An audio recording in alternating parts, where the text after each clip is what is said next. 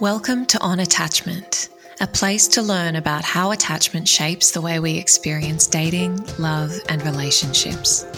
I'm your host, relationship coach and attachment expert Stephanie Reig, and I'm really glad you're here.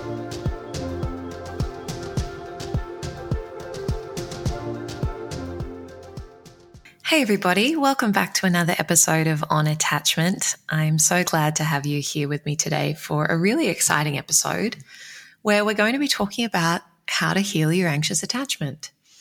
Now, full disclosure, anxious attachment is complicated and it's not something that you are going to be able to magically resolve by listening to a podcast episode. I hate to be the one to tell you that.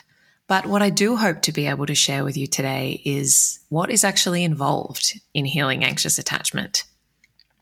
Because I think, it's a question I get asked a lot. Is it possible to really heal anxious attachment, to shift into a more secure way of being in relationship? And if so, how to do it? Now, if you've been following me for a little while, you probably know that I have a 6-week program called Healing Anxious Attachment, where obviously we go into this in great detail. It's a really incredible program and I've had some phenomenal results from clients and students who've gone through it. So I suppose I wanted to offer you in this episode a bit of an understanding of what that process actually looks like to make it all seem a bit less abstract and opaque and to understand, what goes into the process of unpacking, processing, and shifting out of those attachment patterns into something a little bit more confident, secure, and stable. Before we dive into that, a reminder that Healing Anxious Attachment, my signature program, is reopening for enrollment very soon, next week.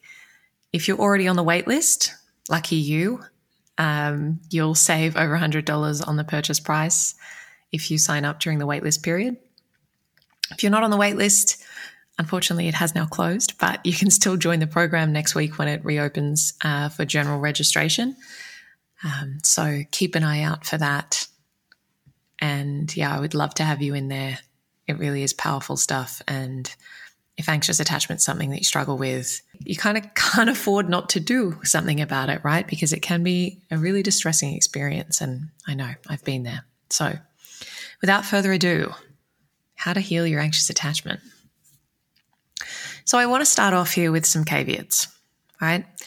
Healing, I think healing as a buzzword, healing as a, Insta therapy trope can be talked about in a way that is a bit reductive or simplistic. And I think that cultivates an impatience in us, right?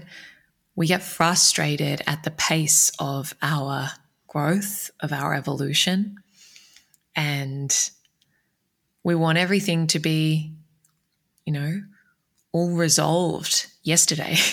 And the reality is that, particularly with something like attachment, we are looking at a set of behaviors that for many of us have been in place, consciously or otherwise, since we were very, very young. And so I think it's really important to manage our expectations going into any sort of growth, healing, development work, that it is a marathon, not a sprint, that accepting that it will take time and that healing is incremental and it happens a day at a time, rather than making ourselves wrong for still struggling or still, repeating a pattern. It's like, okay, how can we recalibrate our need for everything to happen efficiently? Because this isn't something that we can hack, right? With all of that being said, there are demonstrated methodologies and tools and approaches that work. And that's certainly been my experience, not only personally with my clients, but also having seen now hundreds of people go through my program. It's like, okay, yeah, this works, right? If you show up and you do the work, it will work. So let's look at what's going on for an anxiously attached person, okay? And the way that I want to frame this is that there are two key puzzle pieces that are creating this anxious attachment, right? And those puzzle pieces are your negative or unhealthy core beliefs about yourself and your dysregulated nervous system, okay? So let's start with the nervous system piece because this is really fundamental. You may have heard me speak about this before. It's so important that it gets a whole module in my Healing Anxious Attachment program. And I was so pleased to read the testimonials of the students who went through the first cohort of the course that more than any other aspect, everyone said that learning to regulate their nervous system was their biggest takeaway from the course. So this is powerful stuff, even if it doesn't sound that sexy. When we are anxiously attached, when we have any kind of emotional trauma, developmental trauma, our nervous system is overly sensitive to certain experiences, right? And for all of us, irrespective of any attachment stuff, all of us all the time, our nervous system is scanning the environment, right? It's this process called neuroception, and our nervous system is constantly scanning the environment to make an assessment of, am I safe or am I in danger? That's a beautiful system. There is nothing wrong with that. Where it comes unstuck is when we've had past experiences that didn't feel safe. Our nervous system remembers those things and responds to the present as if it were the past. And so we can experience this level of hypervigilance and hypersensitivity to certain situations. And that launches our nervous system into this full-blown sympathetic arousal response, which, is what we all associate with fight or flight, right? It's that mobilization energy of I have to do something to deal with this situation because it doesn't feel safe. And for anxiously attached people, that will be a very familiar experience. Taken out of the abstract, it's like calling 100 times. It's, starting a fight. It's the protest behaviors. It's like stalking someone's social media. It's this energy of like frantic, panicked, this doesn't feel safe and I need to do something to make it all better because I can't handle this experience in my body right now. This doesn't feel safe. I need to do something. That's where the dysregulation piece really comes into play, because when we are in that state, we are kind of at the mercy of our nervous system, right? And so learning to recognize and become masterful at regulating your own nervous system is instrumental, and I would say indispensable, in wanting to make any lasting change on the more emotional stuff, right? And this is the great irony. We think that we can read books. We think that we can even just go to talk therapy or listen to podcasts. Hopefully this podcast is more substantively helpful. But the thing is, we can't think our way out of it if we are leaving that nervous system regulation piece behind, because when it comes down to it, in the moment, it's all bust, right? And our survival systems hijack us and will do everything in their power to keep us safe. So learning to actually work from the ground up in creating regulation is very, very important and cannot be overlooked in this process of, shifting out of anxious attachment and creating more secure attachment. So learning to regulate your nervous system, which if you haven't listened to it, I have another episode called 5 Steps to Working Through a Trigger, and I really go into this in a lot more detail, but understanding the nervous system, noticing when your body's going into dysregulation and pretty much dropping everything and making returning to regulation your number one priority, that is absolutely essential. That's like treating the symptoms, right? When you are in a more regulated state, that's when we look at these core beliefs. So these core beliefs might be things like, no one will ever love me as much as I love them, or people always leave me, or I'm never going to have a healthy relationship, or I'm not good enough, I'm not pretty enough, smart enough, thin enough, anything enough, right? All of these stories we tell ourselves, and they can be so deeply felt and so tightly held. And the thing is, when we have these core beliefs, the belief becomes like the seed or the lens through which we interpret the world around us, right?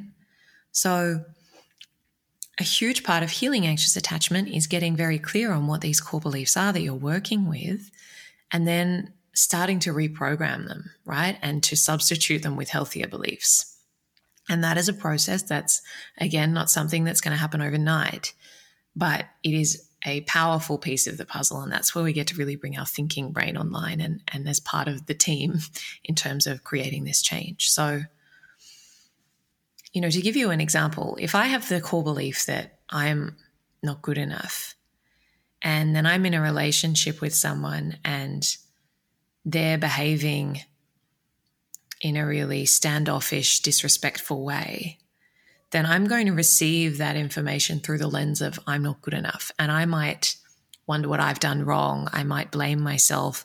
I might try and cheer them up. I might, feel really upset and rejected because I've received their behavior as being about me and as confirmation of the fact that I'm not good enough. So then, okay, I start to feel all of those things, that I've done something wrong, that I'm bad, that, blaming myself. Then what is that going to do? Lead to emotions like sadness, hurt, shame, anxiety, all of these other things, right? And we can see how that perpetuates the spiral, because then our behavior is from that place. It's like, okay, if I'm feeling anxious and rejected, how am I going to behave? If we went to a healthier core belief as a starting point, being I am worthy of love and respect, then if someone's behaving like that, and our starting point is I'm worthy of love and respect, and we deeply believe that, then we're not going to have much interest or tolerance for disrespectful behavior, right? Someone's being standoffish and disrespectful, and I think that I'm worthy of respect, then I'm going to set a boundary with them at the outset and say, I don't know what's going on with you. I don't know where that behavior is coming from, but we need to have a conversation about it because that doesn't work for me, right? And, we can see then that it really interrupts the process and sends us down a different path in terms of how that plays out, because the core belief of mine is much healthier. And so I'm not internalizing someone else's behavior. I'm not downward spiraling in a way that reinforces and perpetuates my negative worldview about myself, right? So you can see that as we start to bring together these core pieces of nervous system regulation and reprogramming harmful beliefs, that's where the magic really happens. And bringing those two things together as part of the process is like we're really rebuilding this from the ground up. Once we've got those pieces in train, and again, this will be something that you're working on over a period of time, practicing every day as you would with any other change or skill that you are wanting to develop.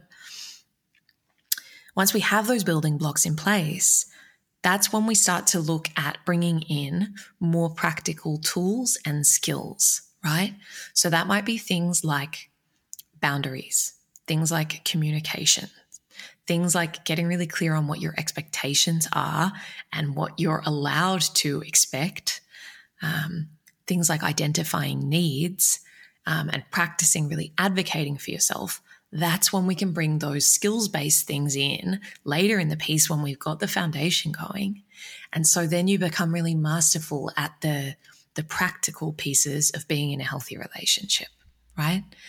That's where you can start to go like, now that I've got some healthier core beliefs and I'm learning to regulate my nervous system and self-soothe, then the next time I'm triggered in a relationship, I can go, okay, that doesn't work for me. Like that behavior of this person doesn't work for me. I'm going to regulate my nervous system. I'm going to self-soothe. And then what? Then I'm going to state a boundary clearly, and I'm going to communicate in a way that is clear and de-escalating and clearly conveys my need and my request while still avoiding going into an attack kind of pattern with my partner. But bringing in those more practical pieces of like, okay, then what? And those are the parts where you really get to practice like, okay, what does a secure relationship actually entail, right? And I think where a lot of people go wrong is they start at the end there. They try to just start being in a secure relationship. They start trying with things like communication. But if your body feels like viscerally unsafe in the moment, that stuff's not going to work for you, right? Because it will always override your rational brain and those like skills-based things if you don't have the baseline level of regulation, and if you don't have healthier core beliefs around worthiness and deservingness and expectations, and what you really want from your relationships and what's available to you. Until you raise the bar on those things, then your boundaries are going to suffer, your communication is going to fall flat. You're not going to feel confident or safe advocating for yourself in your relationship because your fear of abandonment is going to be so triggered and activated. So it is really important that we deal with those things sequentially and, build the new house from the ground up. So I hope that that's been helpful in kind of giving you a feel for what the process and what my methodology for healing anxious attachment actually looks like. It is this, reprogramming core beliefs, learning to self-soothe and regulate the nervous system, and then moving into skill-based, tools, strategies, techniques for becoming a real master of healthy relating. And as you do that, and as you practice, and as you start to live and breathe the shifts, it becomes this really beautiful feedback loop. So your nervous system, as I mentioned before, it's constantly scanning for is this safe or is this dangerous? And it's using the database of everything you've ever experienced as a reference point for that. As you start to add examples of, okay, I can have a conversation in a healthy way, then you're adding things to the database in the form of counter evidence to the fear story that then embolden you to, play with those growth edges and step outside your comfort zone, trusting that there is a safe version of that. So there is a safe way to experience conflict in relationship. I don't have to panic and tell myself that my partner's going to leave me if I express a need, because we learn how to do that in a way that doesn't feel so unsafe and threatening. So I hope that this has been helpful. As I said, this is obviously a 15-minute version of my 6-week program where we, I think there's about 15 hours of video content, of me teaching, of Q&A. There's so much there. There's a beautiful Facebook community where everyone is just beautifully supportive of one another. If this resonates with you and you're curious, I really, really encourage you to keep an eye out, to head to my website, to head to my Instagram. All of the details will be there once the course opens for enrollment next week. And I would love to see you in there. So thank you so much for being with me today, and I will see you guys again soon. Take care. Thanks for joining me for this episode of On Attachment. If you want to go deeper on all things attachment, love, and relationships, you can find me on Instagram at Stephanie__Rigg or at StephanieRigg.com. I've got loads of free content there. Plus, if you're interested, you can join the waitlist for the next round of my signature 6-week program, Healing Anxious Attachment. Thanks again for joining me, and I'll see you soon.